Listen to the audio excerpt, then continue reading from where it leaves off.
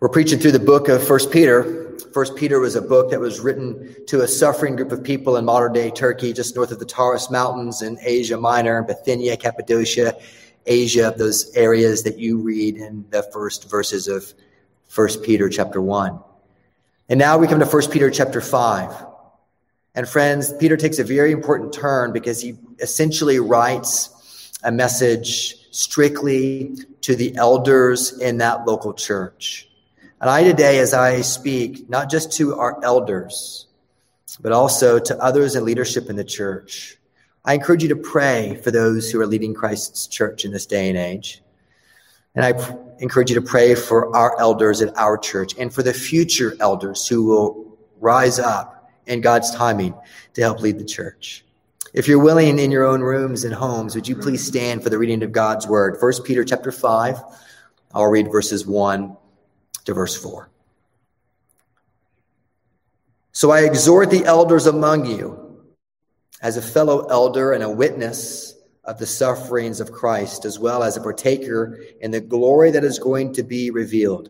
Shepherd the flock of God that is among you, exercising oversight, not under compulsion, but willingly as God would have you, not for shameful gain, but eagerly, not domineering over those in your charge, but being examples to the flock. And when the chief shepherd appears, you will receive the unfading crown of glory. And this is the word of the Lord. Thanks be to God. In the New Testament, there are several, you can be seated. In the New Testament, there are several words for leader in Koine Greek. A leader who teaches is a didaskalos. A leader who directs is a hegemon. A leader who rules is an archegos. A leader who provides spiritual oversight is a presbyteros. And a leader who oversees is called an episkopos. Peter uses these last two Greek words in this passage. Presbyteros and episkopos. And these are formal terms for the office of a spiritual leader in a local congregation. The two words are used interchangeably of the same office. Just like a Little League baseball coach can be an instructor of skills and habits. He teaches them to throw and catch and field the ball. But yes, he's also an administrator. He has to keep the roster and he has to represent the team to the community. So also presbyteros and episkopos are two different dynamics, but they are often used interchangeably in the New Testament for the same office, the office of elder. We get the word Presbyterian from this word presbyteros. It comes from the word presbos, which just means elderly or aged. And so the term Presbyterian from this word simply means a local church who is led by elders. So, what is an elder? An elder, a presbyteros, is someone who is valued for wisdom and holds a position of responsibility and authority in a local church. An elder, when they're referred to as an episkopos, often has the nuance of an administrator or a superintendent or of an overseer or of a curator or of a guardian of sorts. And so what do we learn about what it means to be a spiritual leader from Peter in this passage? We learn 7 things, and we're going to go quick. First, we learn that there is plurality. You see that in your notes if you have a bulletin. Plurality. In the Bible, when referring to spiritual leaders in the local church, presbyteros and episkopos are always plural. For example, presbyteros begins verse 1 of this passage in 1 Peter 5. Literally in Greek word order, it says, the elders, so among you I exhort, not the elder. There's always more than one. In Acts 14, for example, when Paul and Barnabas were on the first missionary journey, they narrowly escaped stoning in Iconium. And when they escape those in Iconium, they go to Lystra and Derbe. And when they are there, they heal someone, and the people there want to worship them. The chief priest of Jupiter bows down to them and wants to worship them. And Paul says, no, don't worship us.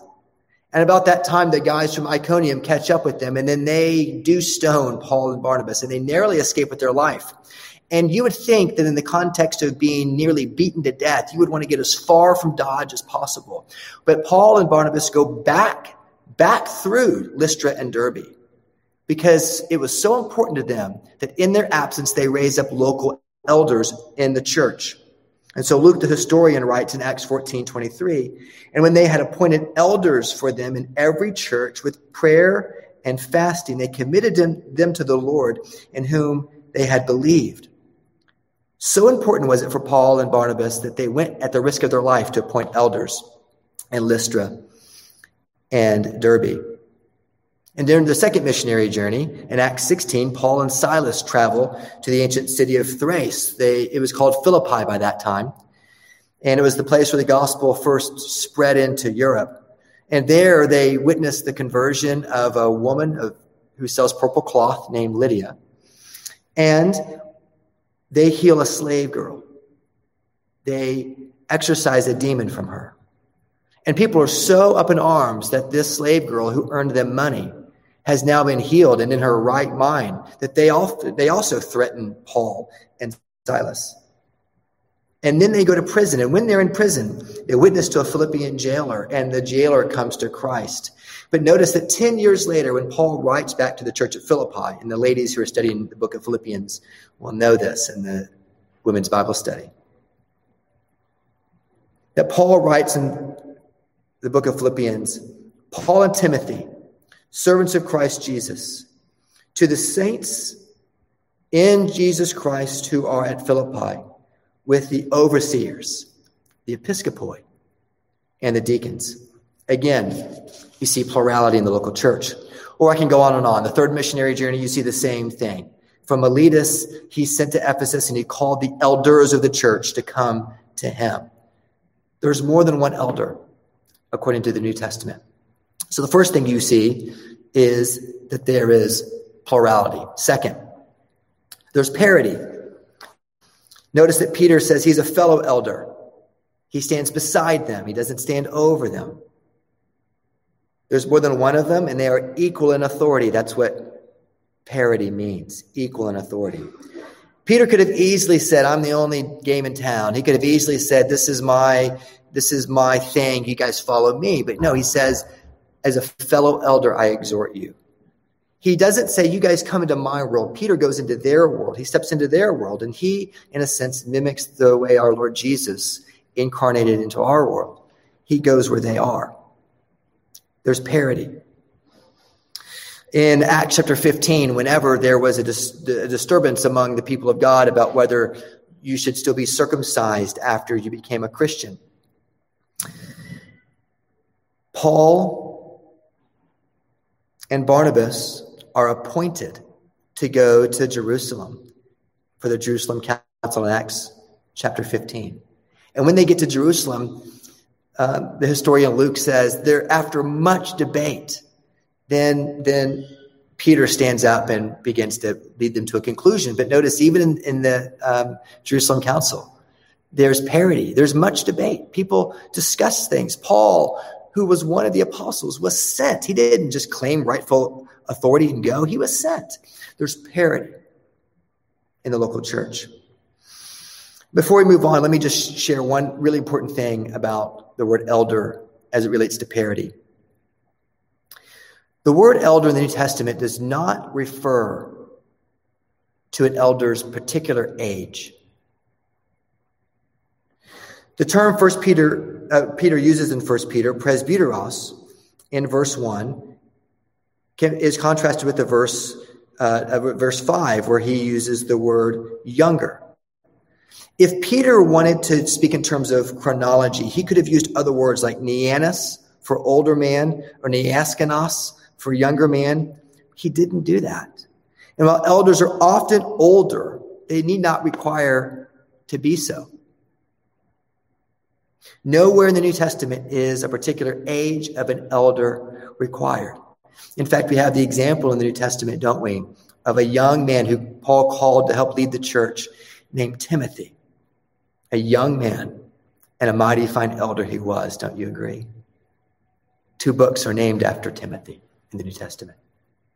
So let me just say a word to the younger men in our congregation. Some of you have amazing leadership gifts. And some of you perhaps are scared about leading in Christ's church. And there's a holy fear about leading in Christ's church. But let me just exhort you and encourage you. Age does not have anything to do with the way the New Testament speaks about being an elder. Wisdom does, yes. Perspective does, yes. You're not a young convert. That must be true. But your age does not come down the list of the things Paul requires.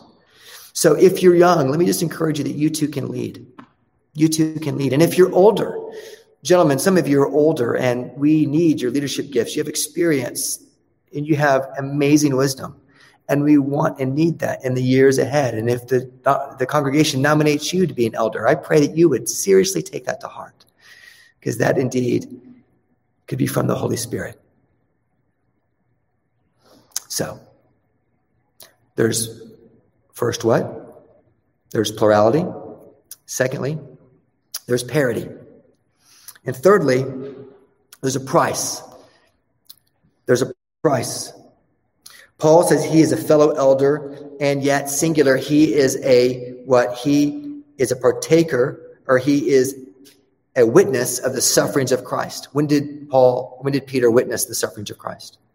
Well, Peter witnessed the sufferings of Christ, of course, in the Garden of Gethsemane, and also at the cross. When Peter witnessed Christ's suffering, Paul says that he is a singular witness of this. He is unique in that way among the elders. And it's true. He historically was the one who was there with Jesus when he was in the garden. He was there at the cross event whenever Jesus was crucified, although it was a period of when he was running from the Lord and denying him. He witnessed the sufferings of Jesus in a way that was utterly unique. But in a general way, for all elders, there's a price to pay for leadership. Many of you, men and women who lead organizations in town, you know that this is true regardless of leadership. But in the church, there's a particular price that you pay, because you are invited into what is an amazingly intimate arena of people's life. And you get to see the mess that is every single one of us, me, you, all of us. And the elders pay a price, an emotional price, for being involved in the depth and the weightiness of people's sin. And it is a heavy price, but it's a price for which they are well equipped by the power of the Holy Spirit to enter in. He has called them to that task. And in a sense, they witness the sufferings of Christ as they witness people choosing to go the way of the world rather than to walk in obedience to Jesus. Peter, of course, knew this suffering personally, didn't he? In John 21, Jesus told Peter about the final suffering that would await him in his own life. Truly, truly, I say to you that when you were young, you used to dress yourself and walk wherever you wanted. But when you are old, you will stretch out your hands, Peter, and another will dress you and carry you where you do not want to go. And this, John says, he said to show him what kind of death he was to experience. And then Jesus says to Peter, what? Come follow me. There's a price to pay. But with that price comes forth a privilege. There's plurality, there's parity, there's a price, and there's a tremendous privilege. Paul uniquely witnesses to the sufferings of Christ and the apostle, and he uniquely shares in the glory of Christ. When did Peter witness Christ's glory? Well, he saw it both before his resurrection and after. He saw it before his resurrection in the Mount of Transfiguration, and he saw it after the resurrection in Jesus' glorified body. Peter has uniquely witnessed the glory of Christ. And in the same way, elders of the church are able to uniquely experience the glory of Christ. Not in the way Peter did, of course, because he uniquely in history had a unique perspective. But we get to witness the glory of Christ every time we see marriages that are on the rocks. And there seems like there is no hope. And the elders cry and pray and spend time with people and spend hours on end with them when the case calls for that. And they plead and they yearn and they weep and they enter into the suffering. And then they see marriages restored. Often in this church, we've seen marriages restored that have been in real trouble. And there may be some of you that are listening to this whose marriage is also in real trouble. And we want you to know that the Lord has given you tools called the elders of your church to bear some of that burden and be able to walk through it with you. We can lead you to God's word. We can help you think through it together. We want you to know that we want to enter in to your life in a way that helps you flourish, even in the most intimate of relationships in your life, as the Lord would will, and as you would want us to help you and shepherd you in that way.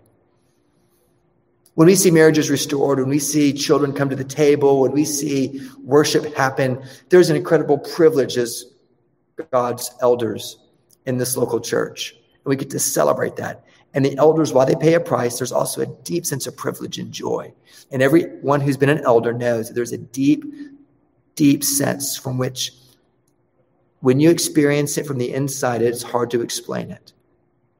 And when you see it from the outside, sometimes it's difficult to understand it. It's rich and it's deep. We share in the glory to come. We are a unique partaker in Christ's glory. Fifth, there's a proposition.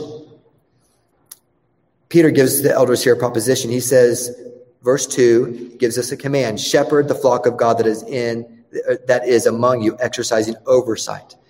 Scripture gives us two very, very powerful metaphors for leadership. One is that of a deacon, a diakonos, which literally means one who stirs up dirt as he runs along the road to help those in need. And the other is the metaphor of a shepherd. In the New Testament, the shepherd is always applied spiritually as a simile for spiritual leadership. Spiritual leaders are like a shepherd. And the Latin word for shepherd is pastor. And so whenever you call Pastor Scott or you call me Pastor Blake, you are saying we are Shepherd Scott, Shepherd Blake. And in so doing, you're also acknowledging that you are a sheep.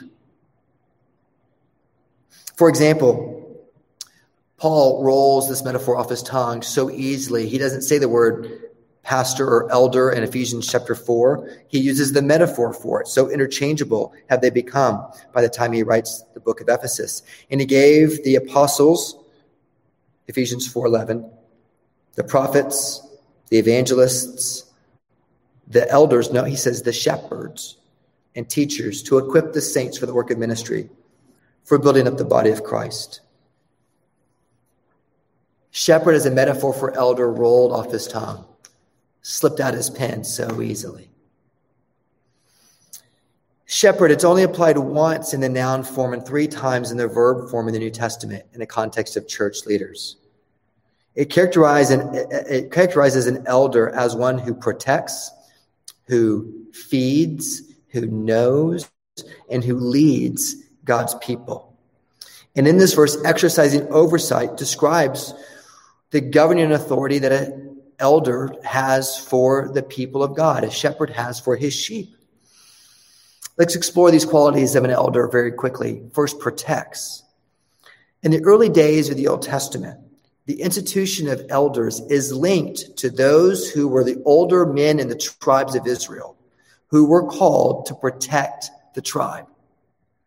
They were the ones who were the first to go to battle. They were the ones who were called to give wisdom to the younger warriors. It first had a meaning of protection. Thus, the name elder is one who is to protect people from spiritual enemies and, if need be, from physical inconveniences to allow for worship to function as well.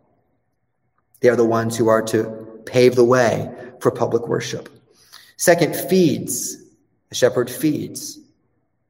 By the time of Exodus, the Jewish elders are the ones that are to act as administrators and judges.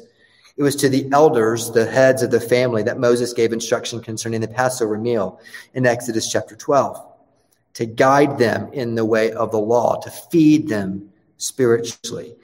Elders also know, a shepherd knows his sheep.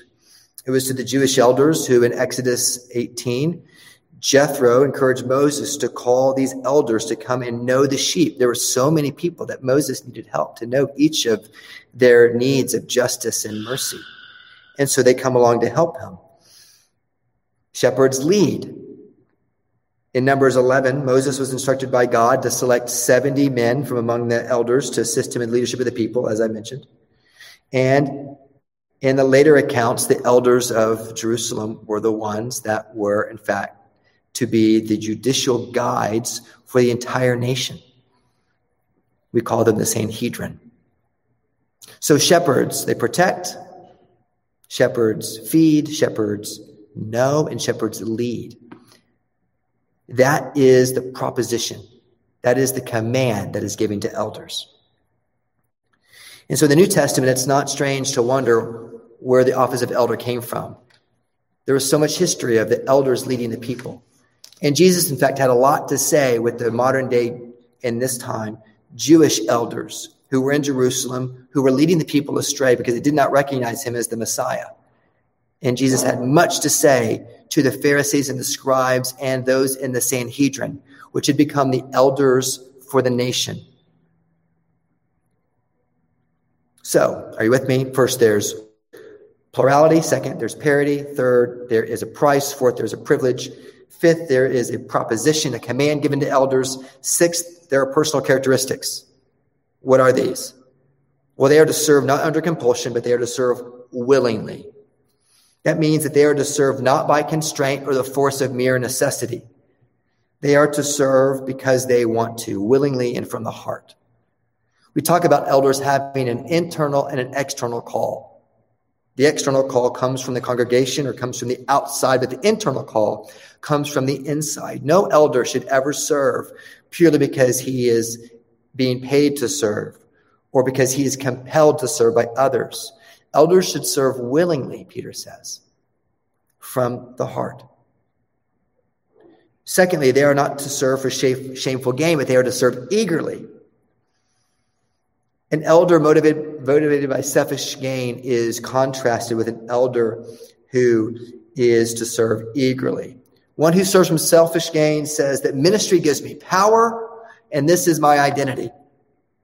And one who serves eagerly steps into the need and says, I serve because my Savior has called me, whatever that price may be. And I do so eagerly, without hesitance. An elder should serve regardless of the thanks that he gets. And I know that many of you know this, but if you see your elders, would you please say thank you to them? They're not asking for that, but Will and Paul and Nathan are faithful elders for you, and they are amazing men. And so when you see them, please say thank you. And it's a profound privilege for me to be a pastor in an official sense where I am paid to shepherd you full time. It's a joy. And I feel during October, Pastor Appreciation Month, the weight of gratitude I feel in the way that you have honored me and Pastor Scott is profound. And I just want to say thank you very much for that.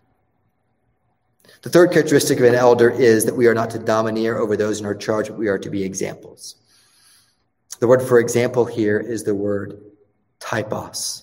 It's a type, it's a pattern, it's a model. One who serves as an example isn't perfect, but they point people to Jesus. And as broken men leading the church, the chief way that we know to point people to Jesus is by modeling in our life the same repentance that we ask of each of you. And so we are not perfect men, but we want to grow in our repentance. And we want to grow in our humility, for we have much to learn. And we want to grow in our eagerness, and we want to grow in our willingness. But we want to pursue our King, and we want to say, hey, come follow us as we follow Christ. Again, whatever the price may be, because the privilege is profound. Paul says in Philippians chapter 3, brothers, join me in imitating me. Join in imitating me and keep your eyes on those who walk according to the example that you have in us. The seventh thing we learn about spiritual leadership, and the last thing, is that there is a poverty of self-righteousness. Notice that these elders are called shepherds, but these shepherds are also under the chief shepherd, Peter says. And when the chief shepherd appears, you'll receive the unfading crown of glory. Elders, for all they are first sheep. Children grow up and leave the house, but sheep always need a shepherd. And elders continually need the work of their Savior. And they are those under the authority of the chief shepherd, even as we sit under the authority of elders in the local church. The Lord's self-revelation as a shepherd himself is not merely a metaphor with which the people could relate, but it shows the comprehensive care that Jesus himself, who is the chief shepherd, has for us. Isaiah 40 reassures us of God's faithfulness when he begins to stray, and he says that God will tend his flock like a shepherd. He will gather the lambs in his arms. He will carry them in his bosom, and he will gently lead those who are young. The metaphor of a shepherd speaks not only to the nature of the care we receive, but also to the extent of it. There's a holistic care for us because of Jesus, our chief shepherd. Jesus, our chief shepherd, didn't stay in the confines of his house. He came out to the field where we were. Jesus, the chief shepherd, came to us, and he gave his life for us so that we could be delivered from our great enemies of sin and death. Jesus, the great shepherd, protects us in that way. Jesus, the great shepherd, feeds us by his word, and we partake of his body and his blood spiritually when we come to the Lord's table. Jesus knows us. He knows every hair on our head. And Jesus leads us into greater self-awareness and a greater hope in the glory to come, especially during this day of COVID, the hope that is to come. Jesus leads us triumphantly into that. When Asaph in Psalm 80 is trying to wrap his mind around how he could describe God as a good poet, he says, "Give ear, O shepherd of Israel," he prays, "you who lead Joseph like a flock." And so, friends, there are a lot of things to learn in this very short passage about spiritual leadership. We learn that there is plurality, there's more than one, there's parity, there's equality among them. There's a price to pay as a leader in Christ's church, but there's also a profound privilege. There's a proposition given to us that we should be shepherds. There's also personal characteristics that he requires of us. And we have a poverty of self-righteousness because Jesus himself is our righteousness and he is our only hope. Jesus himself says in John 10, "The thief comes only to steal, kill, and destroy, but I came that they may have life and have it abundantly. I am the good shepherd, and the good shepherd lays his life down for his sheep." Elders know the voice of their shepherd, and they rest not on their own righteousness, but they rest on the righteousness of Christ alone. This is Peter's exhortation to us. And though he is writing this to men in the New Testament, let me just have a word to the women just for a moment. Ladies, many of you have incredible leadership gifts too, and we want to help you use those gifts for the glory of God and the building up of his church. Would you help us identify those gifts and help you lead in a way? The way our women's ministry is taking off is beautiful, and it's such an encouragement.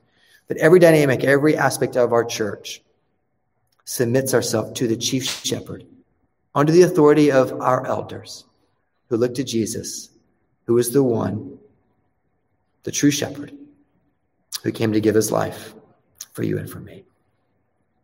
Would you pray with me? Father, in this small passage, there is so much to learn about what it means to shepherd. And I pray, Lord, that you would help us to pray for our elders, that you would help us to step up for those men in our congregation who are called to lead as elders, and that you would give them courage to do so. I pray, Father, for the wives of those men who have been nominated or will be nominated in the future, Lord, that you would give them the courage also to let their men lead in this way, that those women wouldn't hold them back. And in the same way, I pray that men, husbands of women who are profound leaders in the church, though not called to lead as elders of the church, I do pray, Lord, that you would help us to help free our wives up, to also use the leadership gifts with courage and strength and fortitude. And so, Father, we do pray that you would help us as we lead your church. The men of this church called to be elders, would you strengthen them? And would you help each of us to look to you, who is the chief shepherd, who has laid his life down for us, so that Jesus, in you, we might find life to the full. We pray these things in Christ's name. Amen.